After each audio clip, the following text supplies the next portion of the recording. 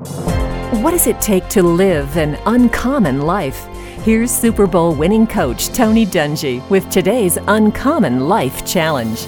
The sports world has seen its share of father-son teams. My favorite father-son team is Team Hoyt. Rick Hoyt, a paraplegic with cerebral palsy, and his father Dick run in marathons and triathlons. Because of his disability, Rick's dad swims and pulls him in an inflatable boat, rides with him at the front of a custom-designed bike, and pushes him in a running chair for the final leg of the race. When asked what he most wanted to give his dad, Rick said, "I'd like for my dad to sit in the chair and I would push him for once."